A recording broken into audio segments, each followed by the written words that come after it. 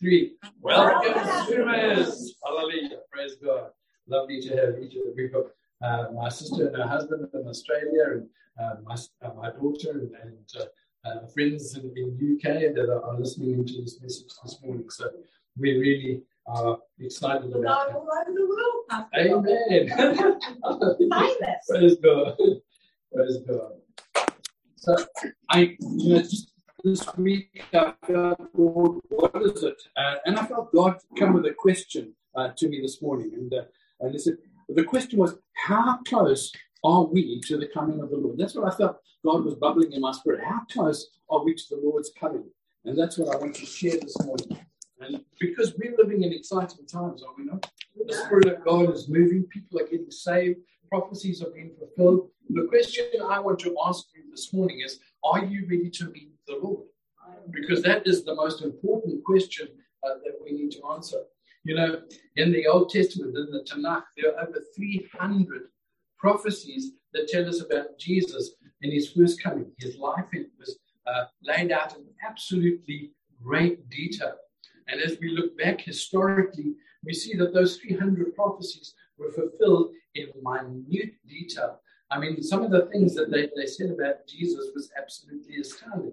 For example, do you know you can work out whether you use a lunar calendar or a solar calendar, you can work out the exact day that Jesus was crucified. We did a whole study on that some time ago, and it's found in Genesis chapter 9, verses 25 and 26. It tells you the exact day when Jesus was crucified, some 600 years before the event. When you look at the Old Testament and you see the prophecies, they are absolutely amazing. You'll see that they tell us about his life, his death, what he did, where he'd be born, the things that he would do, the miracles he would perform, and on and on. And we see that even though the 300 prophecies in the Old Testament were fulfilled in minute detail, we see that in the New Testament, that there are 8 times as many prophecies about Jesus coming as there were in the Old Testament. And we can have great confidence that these two will come to pass because the 300 Old Testament prophecies came to pass exactly as were foretold. I don't know about you, but I begin to think, wow, this gets exciting. God knows the future.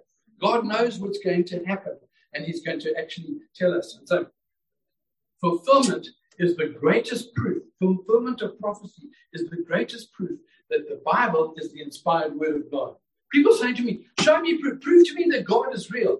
Look at the pages of Scripture. Look at the prophecies and how they were fulfilled. You can take the law of the science of probability, and if you just take 8 or 10 prophecies that to be fulfilled in the life of Christ, it becomes astronomical. It's like 10 to the 17th or the 21st power. I mean, there's so many zeros after that one person could fulfill just 10 prophecies. It's mathematically demonstrable that Jesus fulfilled 300 of these prophecies. It's inconceivable that it happened by chance. Mathematically impossible. God has told the people what he's going to do, and it's found within the pages of the Scripture. I think that's exciting.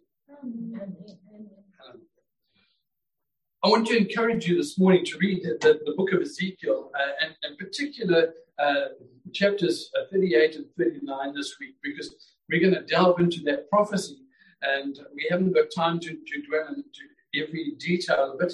And so I encourage you to read Ezekiel 38 and 39 this week, because we're just going to give you the highlights of this prophecy. I want to talk about Ezekiel just for the moment. He was an incredible prophet, wasn't he? Okay. I can see I've been away and you guys have got slack. You've got lazy. You are lazy. So, I want us to look and see just how amazing this prophet Ezekiel was. Remember when he prophesied about the city of Tyre? This amazing prophecy and how detailed it was. And then you go back into history and you see how it was fulfilled exactly, precisely as Ezekiel foretold this prophecy. You can find that prophecy in Ezekiel chapter 26, and it tells about this. But what that does, it gives the prophet credibility. So that when we look at the prophecies in Ezekiel 38, we're going to see that this is a man who hears God. This is a man who knows what he's talking about.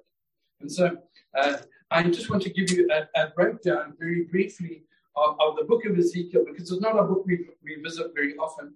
And so as we're going to be plunging into chapter 38, I just want to give you a very broad overview of the book of Ezekiel. Now, remember, Ezekiel was a Jewish prophet that was carried away in the Babylonian captivity. The Bible tells us that he was taken away in the second wave of deportations, and that Daniel was taken away in the first wave of deportations. And so chapter 1 through 24 actually explains Israel's judgment. How many of you know that Israel, like us, don't always get it right before the Lord? Can I have an amen? And so God disciplines his people. It's an act of his love because he wants us to do right. And here, chapters 1 through 24 of the book of Ezekiel, as the prophet explains why Israel has come under judgment, why the Babylonians have come down and taken them captive. And in a sentence, it was because of their sin. Then in chapters 25 through 32, it talks about the surrounding nations, how they're going to be caught up in this Babylonian judgment that's coming upon Israel. And it talks about the judgment of the Philistines and the Amorites and the Moabites. And so that happens in 25 through to 32. Then in chapters 33 is the turning point of the book. Because in chapter 33, Ezekiel finds out that the city and the temple of Jerusalem has been destroyed. And he is devastated. He calls out to God. And God gives him like a second commission, if you like, because from chapters 34 through 48 to the end of the book of Ezekiel, it's a word of encouragement. It's a word of consolation, because the tribe of Judah have been absolutely devastated by this Babylonian captivity. And so God wants to encourage his people and give them hope, and he speaks about the restoration. I know that this is going to come as a major shock to some of you, but chapter 37 comes immediately before chapters 38 and 39, which we read. That's amazing. That's why you came to church for such a revelation. But chapter 37 is interesting, because chapter 37 speaks about the restoration of Israel, the regathering of the people from the land. So we're going to pick it up and start talking about Ezekiel chapter 37 through 38 and verse 8. That's the first verse I want to look at. Ezekiel 38 verse 8. And it really speaks about the regathering of Israel. And at that time, that verse actually describes that Israel will be regathered, and at the end of that time, there will be a war that takes place. Okay, so before Israel can be regathered, it must be scattered, right?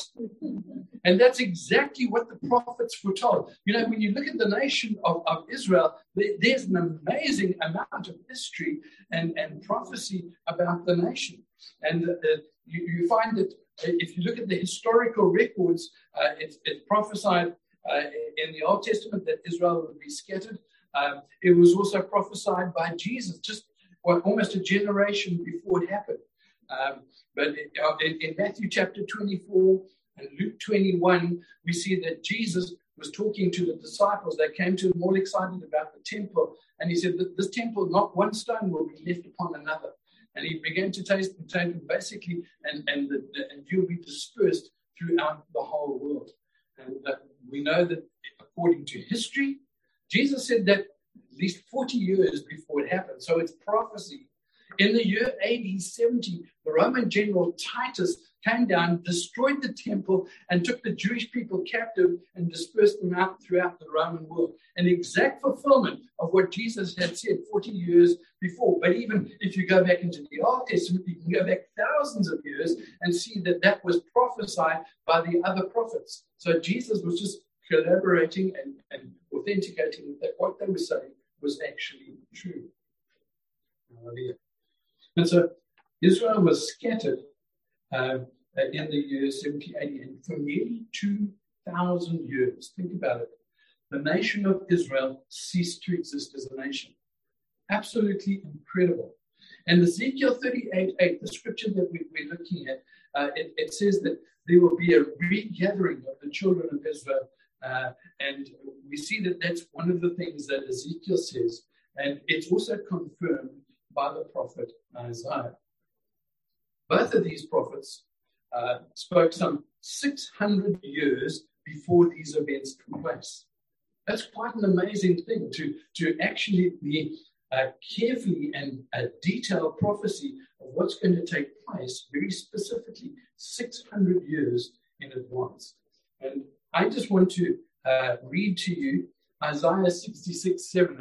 I want to read it from the Living Bible because it is the clearest in that version. Isaiah 66 and verse 7. It says this: "Who has heard or seen anything as strange as this? For in one day, suddenly, a nation, Israel, shall be born, even before the birth pangs come. In a moment, just as Israel's anguish starts, the baby is born and the nation begins." Isn't that incredible? Do you know that that prophecy was fulfilled May 15th, 1948? Israel became a nation. In one day, the nation was birthed, and after 2,000 years of being dispersed abroad. In the exact fulfillment of Scripture. This book shows divine authorship. This book can be trusted because God has revealed the future to us. You know, it was Lord Balfour who'd been reading the Old Testament and saw that God was going to bring the Jewish people back to the land. And so just before, around about, I think he was about 1920, he started to get the Balfour Decree together, which promised the state of Israel a homeland. But nobody at that time could possibly foresee how that would be, because there was no nation for the people to be given a land. And of course, you know, after the Second World War, the persecution of the Jews, the hearts of people of the world were touched. And so they gathered the remaining Jewish people and they gave them the homeland. Really, it was the land that God had given them. They're not occupiers of the land. Can I have a big amen? Okay. Israel has always had that land. And so God returned them as he prophesied nearly 2,500 years before by the prophet Isaiah. As we go through, this is rather a complicated prophecy, and I want to try and simplify it as much as possible. And what I'll do is I will give you a broad overview, and then I'll give you some detail, and then I'll summarize the details so that we can hopefully all track together. Okay. But really, the fact that Israel is back in the land is one of the major super signs of prophecy, because all the other prophecies depend on Israel being in the land. You know, there was a time 100 years ago when Christians were actually mocked about talking about end-time prophecies, because they said, there's no nation of Israel, you guys are mad. But today, just as God predicted, the nation has come back to the land. So Israel being in the land is a super sign of prophecy. It is the most significant of all end-time prophecies. And all the other prophecies hinge on the fact that Israel is back in the land again. I want us to look at prophecy and look at history and see that the Bible is the inspired word of God. That's what's got me so excited. I love that God refreshed the inspiration of Scripture to me. I'm excited that this book contains the future. This book shows us exactly what is going to take place. And so, you know, when you look at history and you look at prophecy, they're like go hand in glove. They fit perfectly together. And it really proves that the Bible is the Word of God. That the omnipotence of the Lord is on them. The omniscience of God is on display here because he's declaring future events. Remember Isaiah said, you know, I'm the Lord. I showed the end from the beginning. And he goes on to talk about it. God declares and knows exactly what is contained in the future.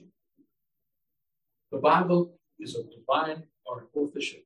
Okay, and so if God is behind every word, every page, every chapter of Scripture, you can trust this book implicitly. History and prophecy prove that you can trust it. Okay. So I just want to have a look. See, we've got a new. Okay. We're not there yet. Hey, go back. Right. We've got a new what's the name? Oh, that's fine. Very nice. Okay. So I want to give us an overview of what we're going to study this morning. So all that was just free, okay? So I want to look at this prophecy found in Ezekiel 38 and 39. It's sometimes called the battle of Gog and Magog, or the Ezekiel 38 war. It has different names. But really, the prophecy is simply about a war. And if you can keep that in mind, then when we go into the detail, you won't get too far lost, because it's just describing the battle that is going to take place. And really, what Ezekiel 38 and 39 does is describes a coalition of nations that comes against Israel. And the prophecy says that when these nations come against Israel to attack them, that God is going to supernaturally intervene. Do you remember like he did in Egypt? You know, when the people of God were being oppressed by Pharaoh, God directly intervened. And he said in the book of Exodus that he did this, that the world might know that there is a God in Israel. That the world might know that there is a God. You know, today the world has forgotten there is a God. The world rejects God and sees him as irrelevant and redundant and not really a part of our lives. I'm telling you, when this battle takes place, you're going to see that one of the stated aims of the Ezekiel prophecy is that the nation and the nations of the world are going to realize that there is a God behind history and the world. And so the Ezekiel 38 and 39 chapters are really about this coalition that come down to attack Israel. God directly intervenes and saves Israel. That's the prophecy in a nutshell. Okay? It's the complete picture that prophecy paints, minus a whole lot of detail.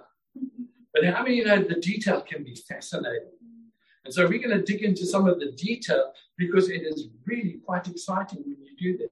But just keep in mind that this is just about a battle against Israel, that God intervenes and destroys them.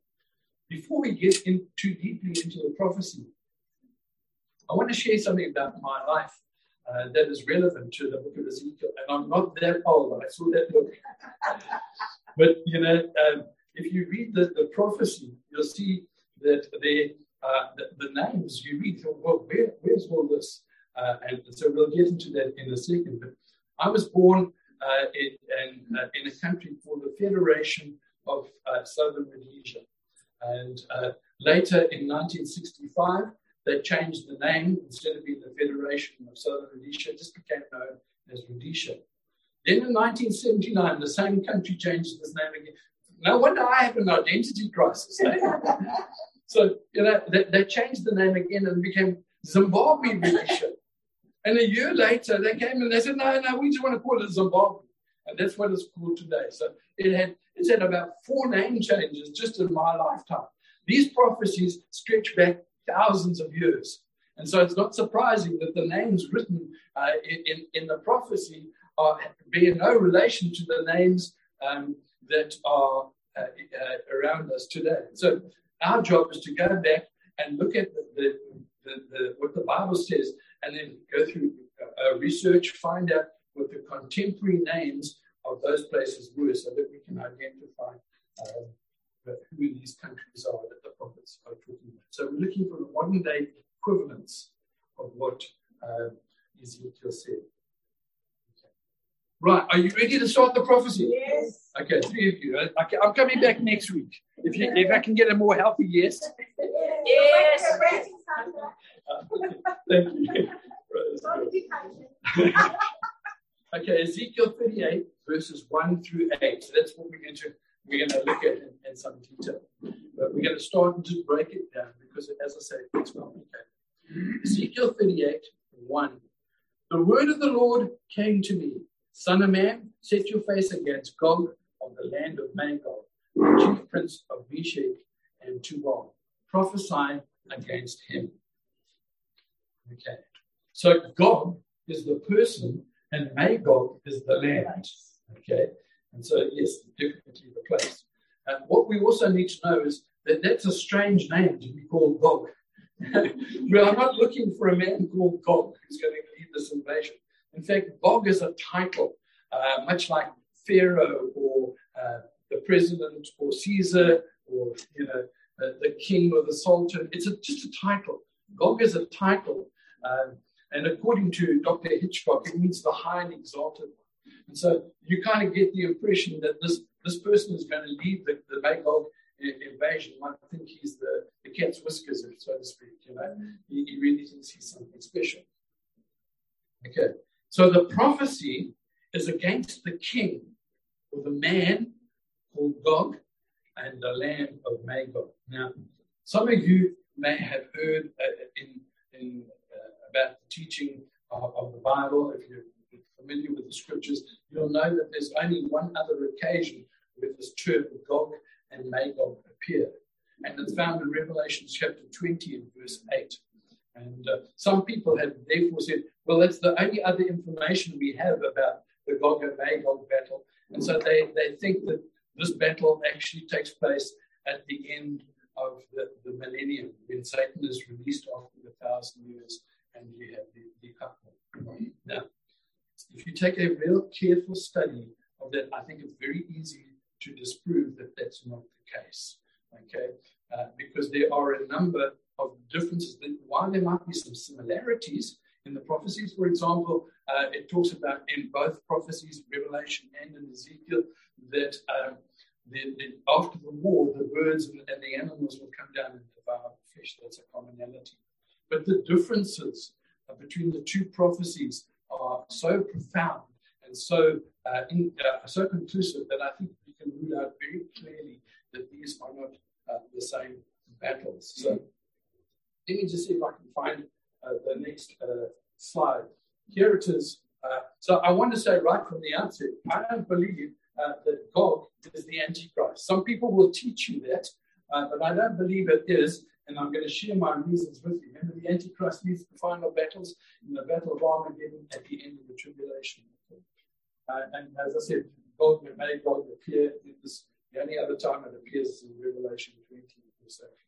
But a class study will reveal these two differences. I've just taken out a couple of them. There are many more, but I want to share just the ones that I found significant. Okay, that really shows that these two battles are not the same. In Ezekiel, the battle is fought where? In the mountains. In Revelation, the battle is fought in the plains, in the valley of Medica. There's a big difference between the mountain and the plain, isn't it? That's the first difference. Then in Ezekiel, he talks about a limited list of nations in the battle. In Revelation, all the nations come together to fight. And so, again, different combatants. Chronologically, the battle is before the millennium in Ezekiel 38. Chronologically, in Revelation, the battle is after the millennium. So you not only have a different time frame, you have different combatants, you have different places where it's fought. Your leadership. In Ezekiel, the battle is led by Gog. In Revelation, it's led by Satan. So you've got different leaders leading these two different battles. Finally, God destroys Gog by an earthquake, plagues, pestilence, infighting, and friendly fire, and all sorts of things like that. That's how the battle of Gog and Magog ends. But in Revelation, God destroys Satan by his word. The word of his power. Okay. So, if I could ask, I'm sure some questions will come up as we go through this because it is quite complicated. If you could just bear in mind, if you could hold your questions to the end, I would appreciate it, save me getting confused. And I wouldn't like to do that. So, let's read on and go back to verse 1 and start. Okay.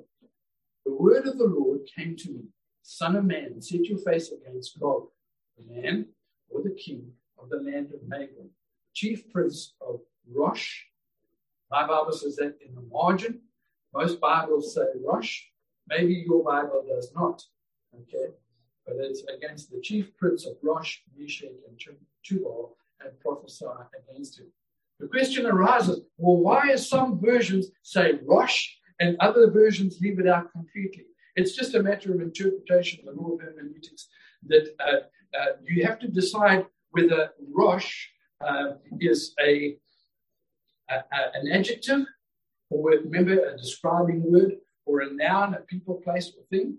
And some of the translators have decided that it's a noun, and so it's a special place, and therefore they include Rosh in the scripture. Others decide, no, it's an adjective, and they leave it out, but they put a footnote. I'm using the NIV, and when you read that, you'll see there's a little 1 or a little 2 next to the verse, and that directs you to the footnote that says Rosh. So the footnote gives you the alternative rendering of or interpretation of the scripture. So whether it appears in the body of scripture or whether Rosh appears in the footnote, Rosh is there. Amen? Hallelujah. Okay. So some people get all bent out of shape because their Bible doesn't say that, but that's why. So we have to do that.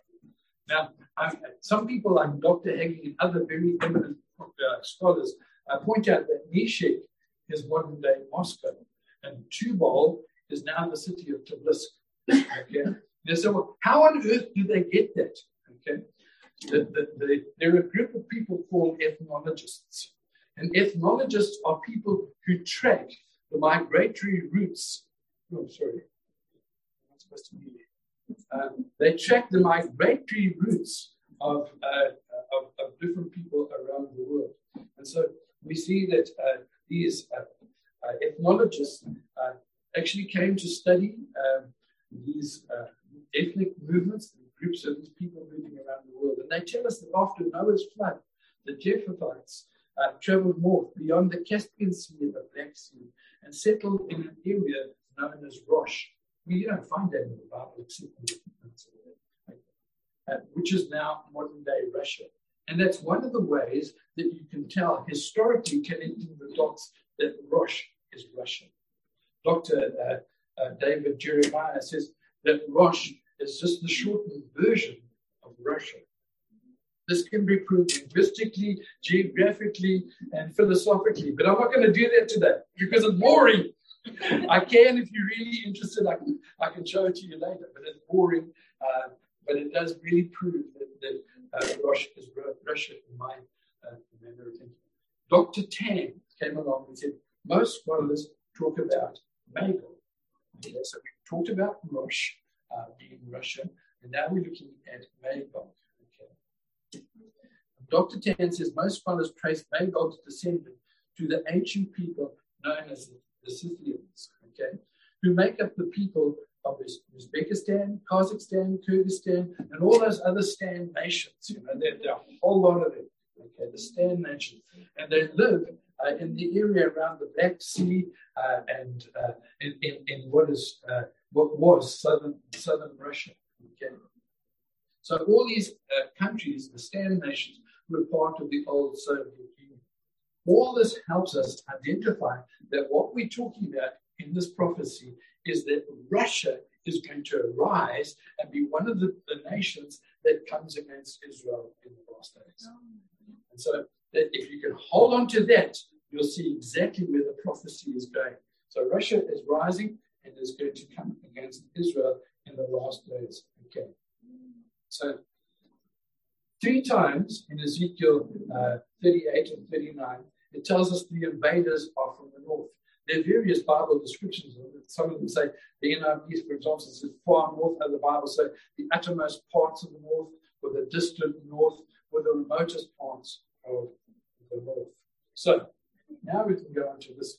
I'm sorry, I tried to find a high resolution of these images, and there was no high resolution. So I'm just going to have to point out. Do we have a pointer? Pointer at the top. Okay, right. Over here, if you can see, this is the Mediterranean here, and this little patch of land, that tiny little patch of land, that's Israel. Okay, and the Bible tells us that these invaders are coming from the far north of Israel. So if you go far north, what country do you find? Russia. If you go any further, you're into the sea. That's the end of the world over there. So if you want to know where the end of the world is, it's in Russia. But directly north of Israel is Russia. So again, this really ties in the fact that it's the Russians who lead this coalition, and there are going to be many other nations that come down as we read the prophecy. You'll see that. Okay. Look, you can see there again is Israel at the bottom there. And if you're going north, interestingly, Ukraine is there. And if you go a little bit further north still to the extreme, you get to Russia.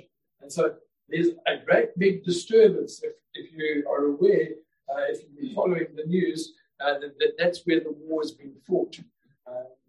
So it's very interesting that these nations have come into play. So the war being led by Russia and a coalition of nations. We're going to go on. I'm going to read some of these other nations that are going to join with Russia. Verse 4 of Ezekiel 38 says this.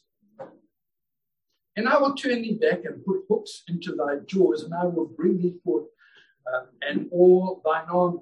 You know, God thinks he's in control. God thinks he's mounting this invasion against Israel. But it's not his idea. It's God's idea. God's bringing judgment now. He's now going to reveal himself to the world as, hey, I am the God of Israel. And so he brings Russia down to attack Israel. And it says this, I'm going to bring you forth with all your armies, your horsemen and horses, all of them clothed with all sorts of armor, even great company with bucklers and shields, and all of them handling swords. Let me just pause there for a second. Some people say that this battle has already passed, and they derive it from that verse because they're saying these combatants are running around with primitive weapons, you know, swords and bows and all the rest of it, and riding horses. But if you study history, you will see that never in history have these nations ever come against the nation of Israel. Never. And so it's impossible for this battle to have happened in the past, despite the description. I think what the prophet is trying to tell his readers, and certainly his contemporaries, I mean, if Ezekiel started talking about laser-guided missiles and tanks and supersonic jet fighters, for centuries and centuries, nobody would know what on earth they're talking about. And so God simply conveys the idea of the battle and talks about wars and the weapons that they were familiar with. Okay.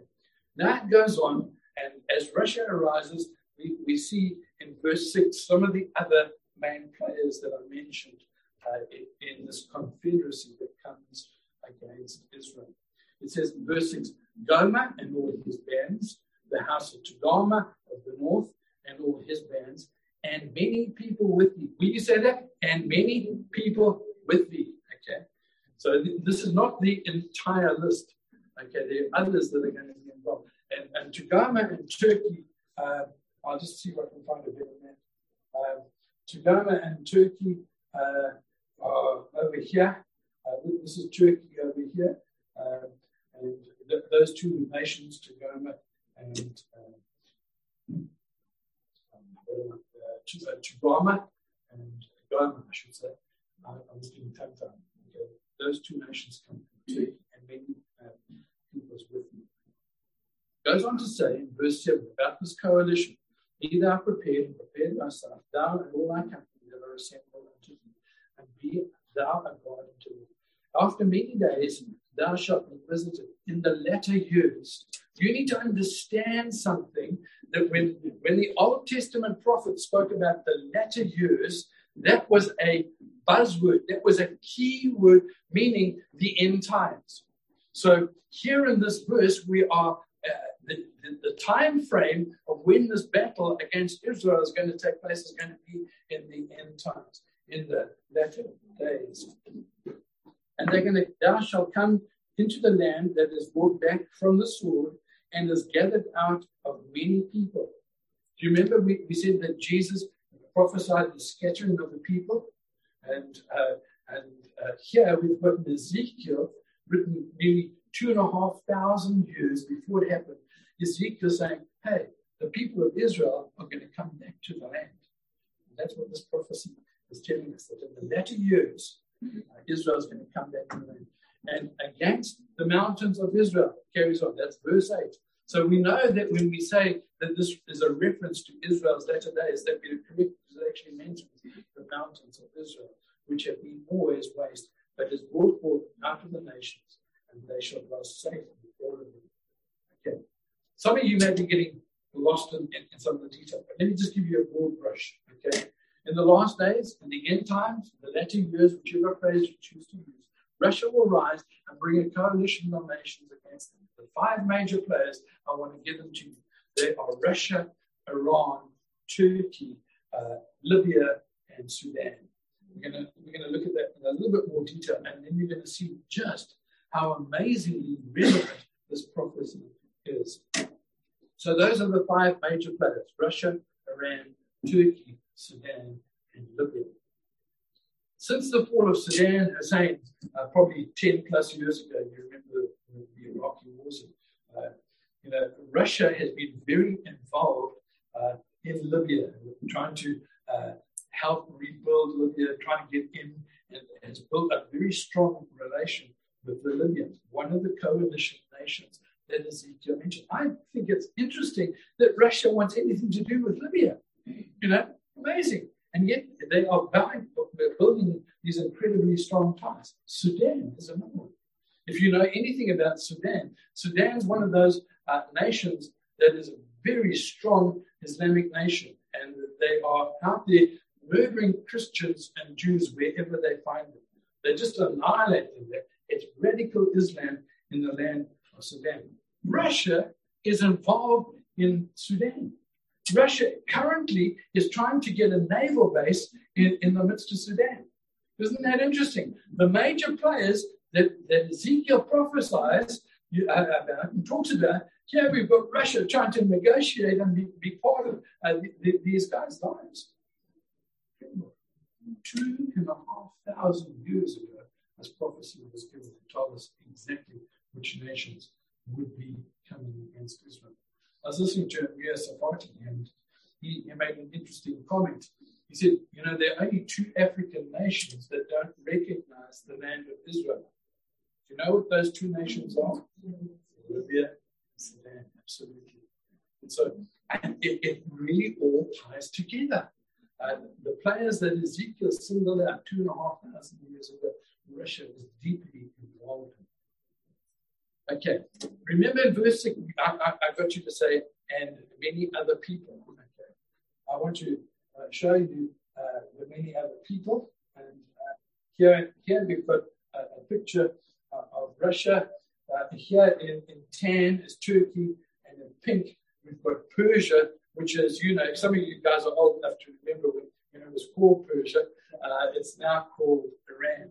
Okay, so Persia in pink, Turkey in tan, and some of your Bibles will say that Put and Cush are the lands that are involved in this confederation that's coming against Israel. These are old Hebrew names, and you have to go back and search what the modern equivalents are. And Cush really is here in the south. It's the land south of Egypt. Here's the Mediterranean Sea over there. Here is Egypt. And so Cush is this land. And it can involve the Horn of Africa, so Ethiopia. So Sudan and Ethiopia could be called the land of Cush, mentioned in some translations. Other translations will talk about another nation called Put.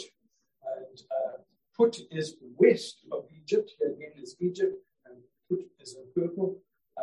And that is the land of Libya. And so the 5 countries that we've spoken about, the 5 major proponents of this war against Israel, are all linked together with Russia. Amazing. 2,500 years ago, that was foretold. Now, here are some of the other peoples that we talk about, the Stan nations. This map was compiled by Dr. Ron Rhodes. It's not mine, but he put it together. And here are Kazakhstan, Kyrgyzstan, Uzbekistan, Turkmenistan. And so all the Stan nations are there.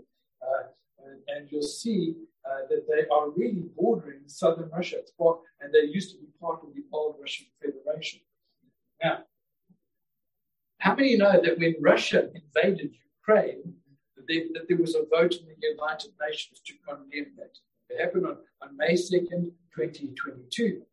And Dr. Tan points out in a special session that was pulled together to condemn Russia's actions, all these stand nations refused to condemn Russia. Surprise, surprise. Can you believe it? The other peoples that come with Russia, I get that, the other people are there coalescing with Russia to come against Israel.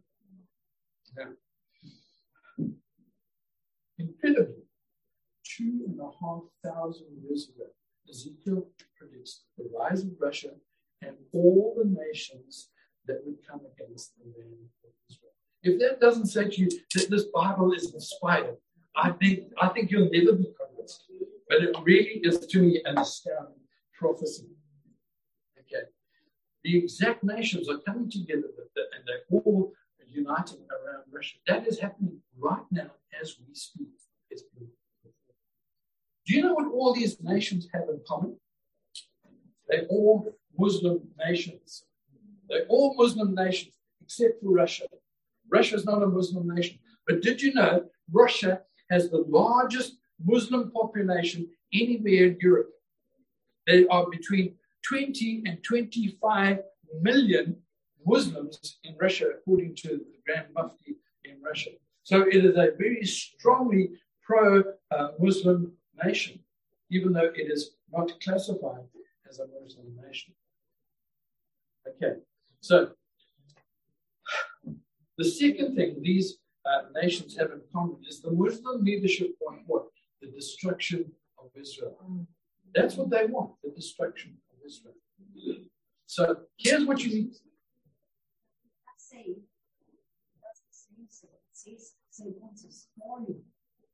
We're going to get to that. So this is just really forming the picture about the nations that are coming together. And so it's what you see is these nations, these 15% of Russia is Muslims.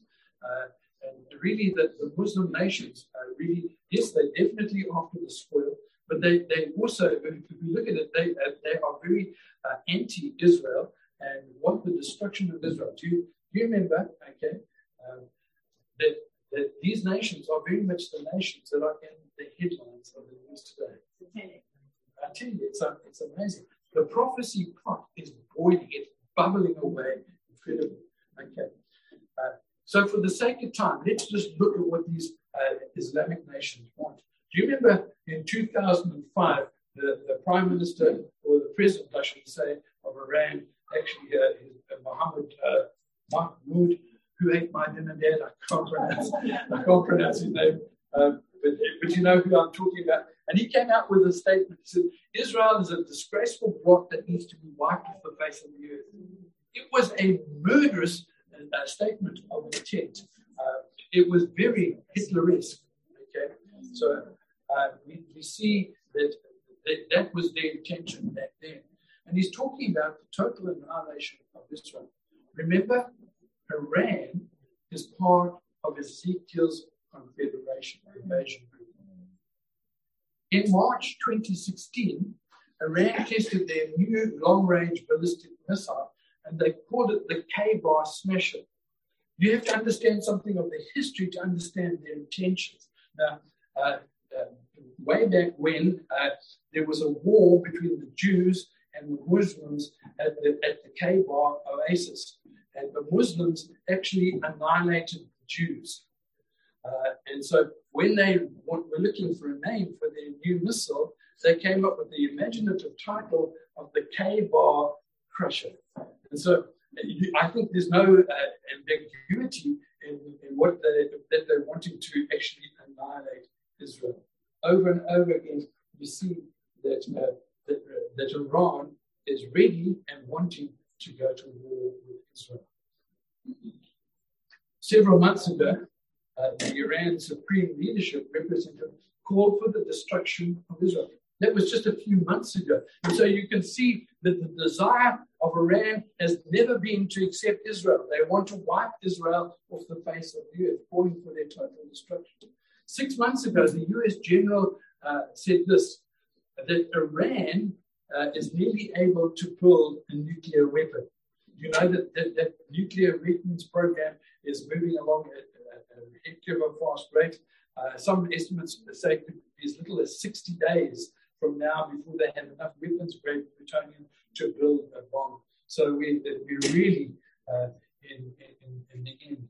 The problem is that just before, let me just read this. The same article that I read that told us about the fact that they were so close to making the bomb went on to say, less than a week before the world powers resumed negotiations over Iran's nuclear program, the top U.S. commander in the Middle East says, listen, his forces stand ready with a potential military option should nuclear talks fail.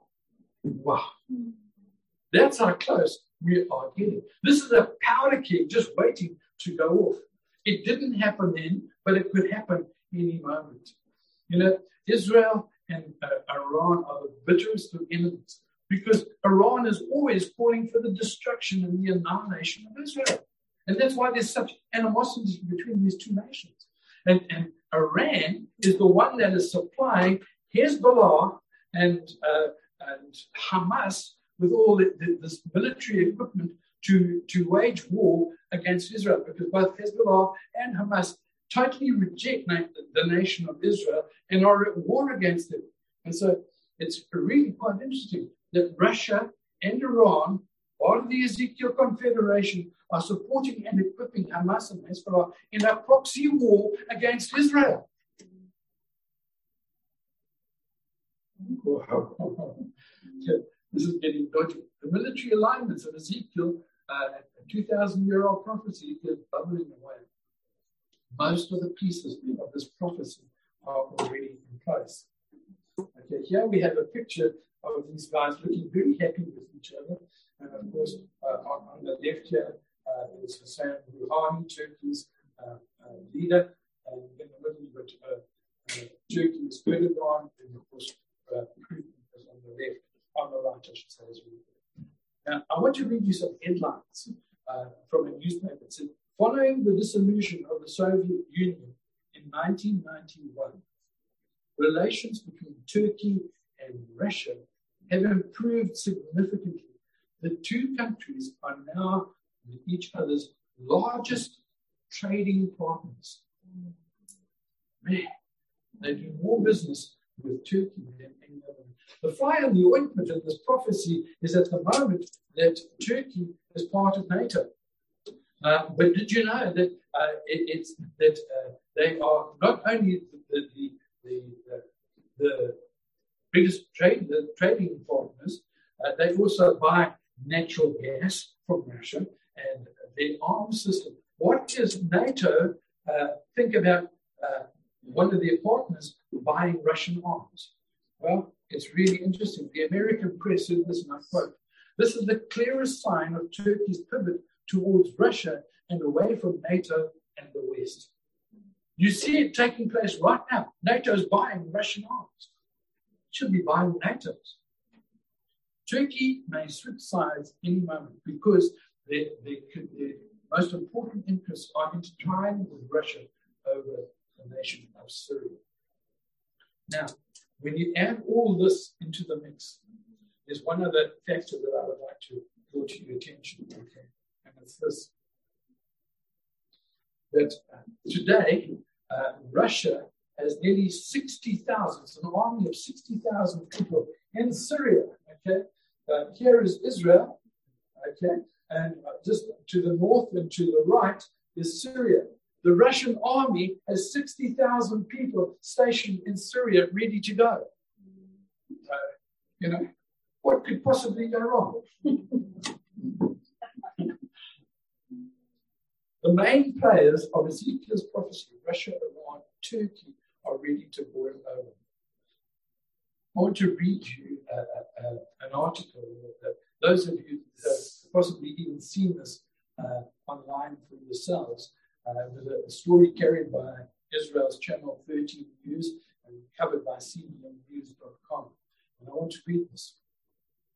Israel has had strong ties with Russia and coordinates with Moscow on air strikes against Iranian targets in Syria.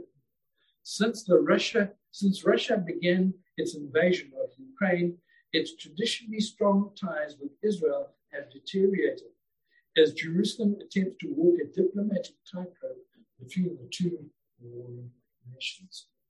Initially, Israel avoided directly condemning Moscow, but voiced support for Ukraine. This has not gone down well in Moscow. CBN goes on to say Israel's foreign ministry later accused Russia of committing war crimes after the reports emerged of atrocities there.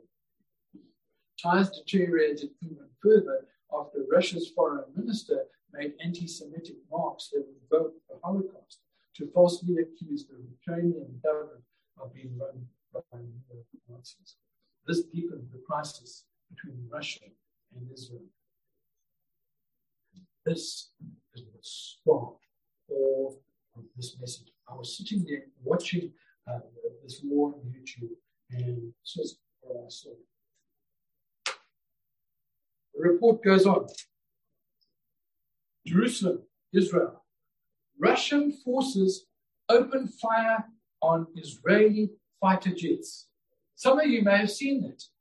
Let me say it again. Russian forces opened fire on Israeli fighter jets while they were allegedly carrying out airstrikes in Syria last week. Israel's news media reported on Monday. According to the channel, the incident happened on Friday as Israeli pilots attacked Iranian targets and weapons depots in southern Syria. Russian forces reportedly opened fire on Israeli pilots using advanced Russian anti-aircraft missiles. Whoa. Ezekiel prophesied that Russia would go to war with Israel. She has an army just to the north. And now the first shots have been fired. I think that's very interesting. Could this be the opening salvos of the Ezekiel 38 war? It's too early to say. That's the honest answer. At the moment, but it sure is shaping up like that. That's very interesting. A good chess player can see checkmate many moves ahead. This prophecy is coming alive before our very eyes. Most of the alliances are already in place. Some countries are wanting to go to war with Israel already. Iran is actually fighting that proxy war with Hamas and Hezbollah. The Lord is coming through. That's what I take out of this. Yes. God is coming back, even as the prophecy. It's happening right now, just as Ezekiel said, 2,500 years ago. I don't believe that this is the fulfillment yet, but I believe that we are standing on the threshold of this major prophecy being fulfilled. You can see we are so close to that happening now. I just want to say something. Let's talk about this map of the end times. We are living here in the church age. If you ask me, I think we're about there. I think that the rapture is going to take place just about any moment from now. And we'll be taken up and saved. Hallelujah. Aren't you glad about that? We are not going to have to go through this big mess. We're not going to have to go through this war. I think this Ezekiel, this is the big problem with this prophecy, is the actual timing. And we could take the time to go through, but then we wouldn't get out of here tomorrow. But, I think that this war that we're talking about, Ezekiel 38 war, actually takes place here, right after the rapture, or at the very beginning of the tribulation. Remember that the rapture ends the church age, but it's the signing of the peace covenant, the peace treaty with Israel for 7 years with the Antichrist that actually begins the tribulation, where the 7 seals and the 7 trumpets and the 7 bowl judgment begin to reign out of the nation. And it's here at the beginning when you have this temporary peace with Israel and the temple of Israel being wanting to build is rebuilt here. And in the midst of the 3.5 years, the Antichrist goes into the temple and desecrates it. I'm not going to go too much further into that because we covered that quite extensively when we looked at the book of Revelation. But I think that if you can see that here is the war of Ezekiel, how close then are we to the rapture? How close are we to the rapture if you can see the players and the circumstances beginning to align for this battle in Ezekiel? I think we are living in very, very interesting times. We know that the rapture happens prior to the tribulation. So we need to awake from our sleep, church. We need to be, I love what Sandy was saying, because we need to be telling people that Jesus Christ is coming back soon. And it could be so much sooner than the vast majority of the church realizes. We are standing on the threshold of this prophecy being fulfilled, and the church is raptured before that. Then we are running out of time. So how much time do we have to get our loved ones saved? How much time do we have to tell the world? We do not have much time. It is critical. Urgent. Yes, absolutely. The rest of the prophecy goes on. I'm just going to summarize for the sake of time. Okay. God says these nations will come down to attack Israel, and God will fight for his people. I love that because, Israel has the best defense of all nations. Did you know? It's God Almighty. It says, behold, he that keepeth Israel neither slumbers nor sleeps. The Lord is thy keeper. The Lord is the shade upon thy right hand. The sun shall not smite thee by day, nor the moon by night. The Lord shall preserve thee from all evil. He shall preserve thy soul. The Lord shall preserve thy going out and thy coming in from this time forth, even forevermore. God Almighty is Israel's protector. And when these nations come down, they think it's their idea, but God actually put the hook in their mouth to drag them down so that he can deal with them. So, as I said, the timing of the battle is the most complex to actually pinpoint. And there are 5 different timings that vary by a few years. One is by nearly 1,000 years, which is what we looked at in Revelation 20. I think that's probably more. But I believe that the Ezekiel 38 is just after during the tribulation. Okay. Christians are gone. We're in glory. Hallelujah. We're going home to be with the Lord very soon. Very soon. How soon? Very soon. Hallelujah. This time over here, the time of the seals and the trumpet and the bowl judgments is going to be the time of the greatest devastation that the world has ever seen.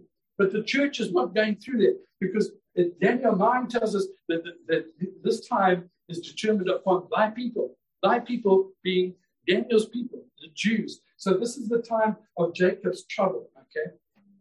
And so we're seeing that right now, we're seeing this whole thing beginning to take place. The Christians are gone. This is Daniel 17. Okay.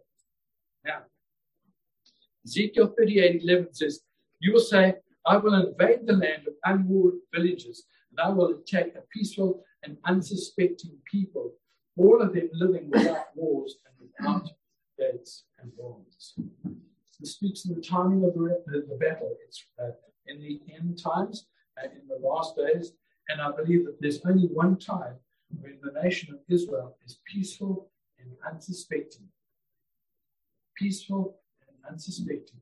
It's when Israel signs the peace treaty with the Antichrist. She thinks that the Antichrist is going to protect her, and she's peaceful. So I think that really clarifies when this battle is going to take place. Remember, as I said, the rapture ends the church age, with the signing of the peace treaty with the Antichrist begins the tribulation. Those are the two hypocrites. So why is this war going to take place? If you go back 50 years ago, 60 years ago, Israel was just a desert. There was nothing there. And people would look at this prophet and say, why on earth would anybody bother to go and invade the land of sheep and goats? There's nothing there. But, recently, in the last couple of decades, they have found incredible oil and natural gas deposits. In fact, did you know that in Israel, they comprise the world's largest shale oil deposits? The largest shale oil deposits in the world. They've got so much oil. Then a company called Noble Gas, a Houston-based company, first made its discovery of gas in Israel in 1999. They found more than 30 trillion cubic feet. Trillion cubic feet. A trillion is a million times a million. I don't know, this wall probably about 50, 60 feet long. Can you imagine going a million feet down that direction? Then a million feet in that direction. And then a million feet up, that's cubic feet. 30 trillion. Israel has got so much natural gas, she could never use it in many lifetimes. It's absolutely incredible. And listen to this. This is what I found absolutely astounding. Despite that, some experts say new discoveries could double all that. That is a lot of plunder. That is a lot of loot. That is a lot of goods. And I think that's why they're going to come. Why? Because now listen to a statement that I'm going to read to you from a US specialist of the State Department. I think I actually have a slide of this. Okay? This is what the US specialist of the State Department wanted. Currently, Putin is continuing to make at least $1 billion a day selling oil and gas, and the lion's share is from Europe. $1 billion a day. That is a huge fortune in any man's language. Now, talks of, since they've discovered all this gas, and Russia has been so antagonistic, switching off gas to Poland and other regions that don't agree with it, suddenly people think, I don't think it's such a good idea that actually Russia controls our economy. And so the latest talks now are saying that Israel has the capacity to supply all of Europe with the gas that she needs, the gas and the oil. Well, how do you think Russia is going to feel about handing over $1 billion a day deal to the Israelis? Do you think that they're going to want to stop this? Oh, yes, you bet. So, yes, this could actually trigger the war that we're talking about. That's how close it is. You can see it taking place. Ezekiel 16 says that, and we're really coming to a close now. We're going to have a few more thoughts, so if you just bear with me, I'd really appreciate it. Ezekiel 38:16, the nations go to war, and God glorifies himself as he judges these nations, as he did back in the time. The reason is so that the whole world will know that there is a God in heaven. Amen. That's why God does it. And Ezekiel 38:19 through 23 talks about how God is going to do it. He sends earthquakes against this massive coalition that's coming down to destroy Israel. Earthquakes, and every man's sword will be against his brother. That's talking about friendly fire. Perhaps the Muslims and the Russians think that one or the other is trying to betray them, and so we have a friendly fire incident. God says there will be plagues and hailstones, and so there will be a great judgment upon those that come down to attack the nation of Israel. The Bible actually says in Ezekiel 39:2 that this invading force is actually going to be decimated. 5/6 of these people that come down, when we saw all those nations way back when, 5/6 of all those nations that come against Israel are going to be wiped out. Ezekiel 39:2. So this jihad against Israel is annihilated. The power and the influence of the Muslim world is destroyed. That's when God rises against them. So let's keep it all together. Remember, this is about a battle. Okay? The Christians are raptured. We're going to be with the Lord. We are not going through the tribulation. We are in heaven with Christ. Okay? The Muslims' nation invasion is destroyed. Their power and influence is over. Dr. Reagan points out that their faith in Allah is shattered because God has now judged the stand nations. And they are shattered. 5/6 of them are now destroyed. The result of this, if this is all correct, and this is conjecture, but it really fits the overall picture. It may be that because there are no no Muslims protesting the building of the Jewish temple, that it can go ahead easily. Remember, that's the great hindrance right now, is the Muslims don't want Israel to build their third temple. But if 5, 6 of them are destroyed, they're no longer a force to be reckoned with. And maybe it's going to be, that's why the Antichrist can actually build the third temple when nobody else could, because God has already judged these nations. It also opens up the way of a one-world religion and the false prophet prophesied in the book of Revelation. Why? Because there are only two real groups that would stand against a one-world religion, and they are the Muslims and the Christians. Well, the Christians are where? We are in glory. We're celebrating. We're having a wonderful time. And the Muslims, they've been decimated. They're no longer a force to be reckoned with. And so there's no real opposition to this one-world syncretist religion arising. And we see that this could happen very easily. So we see how all this is working together. So as we look at this, as we look at Bible prophecy, we can have peace that God is on the throne. God knows exactly what is going to happen. He knows everything, and it's going to be wonderful. Prophecy, Bible prophecy, is not meant to scare us, but to prepare us. It's not meant to entertain us, but to change us. Things are not falling apart.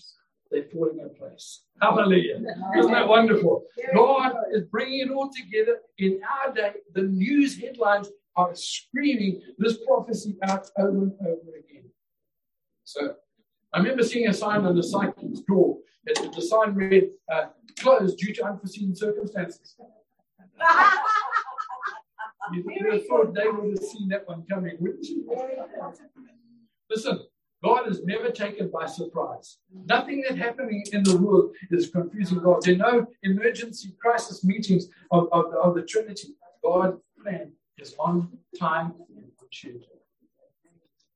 As I close, I know it's been a bit longer and I really appreciate it. Praise God. I think that this may have happened to all of you at some point. I love rugby, and I try my very best not to hear the score before the match is played. And there have been times when I've actually accidentally switched on the radio and heard the score of the match before it's played. Irritation, or somebody comes and tells you the truth. But the thing is, it was when you watch the match later, how many of you know you can be down and out? But if you know the end of the score, it's not very exciting. You know you're going to win. It doesn't matter that you can. And I think that that's exactly what the Bible prophecy is supposed to do. If you know what's going to happen, you can be at peace. You can watch the match and you know that you're going to win in the end. You know how it's going to turn out. God is coming back for his people. I feel this. In a moment, in a twinkling of an eye, we're going to be caught up. So pack up, look up, because we're going up the rapture in Jesus Christ. The only question, and I close, are you and your loved ones saved? Are you ready to meet the Lord, to give an account at the judgment seat of Christ? I urge you, if your life is not right before the Lord, get it right before it's too late. Time to go bow our heads and we'll pray. Father, I want to thank you for people's patience. I want to thank you, Lord, for your word. I thank you, Lord, that the very newspaper headlines are screaming out that this prophecy is imminently to be fulfilled. Lord, we're standing on the threshold of one of the major prophecies determining the timing of your return. And so, Father God, we just pray that we would live our lives accordingly, that we would be children of light, that we would turn away from the things of darkness, that we would repent and live our lives virtuously and righteously before you. Lord, I thank you that you help us to do that, because we cannot do it by ourselves. But I pray, Father, that you would strengthen each and every person that is listening to this message to do that which is right and pleasing in your sight, because we are certainly approaching your second coming very quickly. Lord, I pray that we recognize that when we are raptured, we're going to stand before the judgment seat of Christ and give an account of our lives.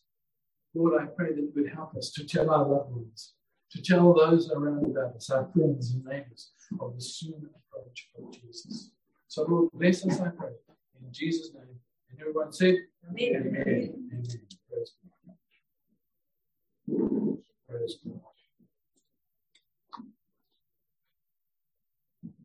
He will just give you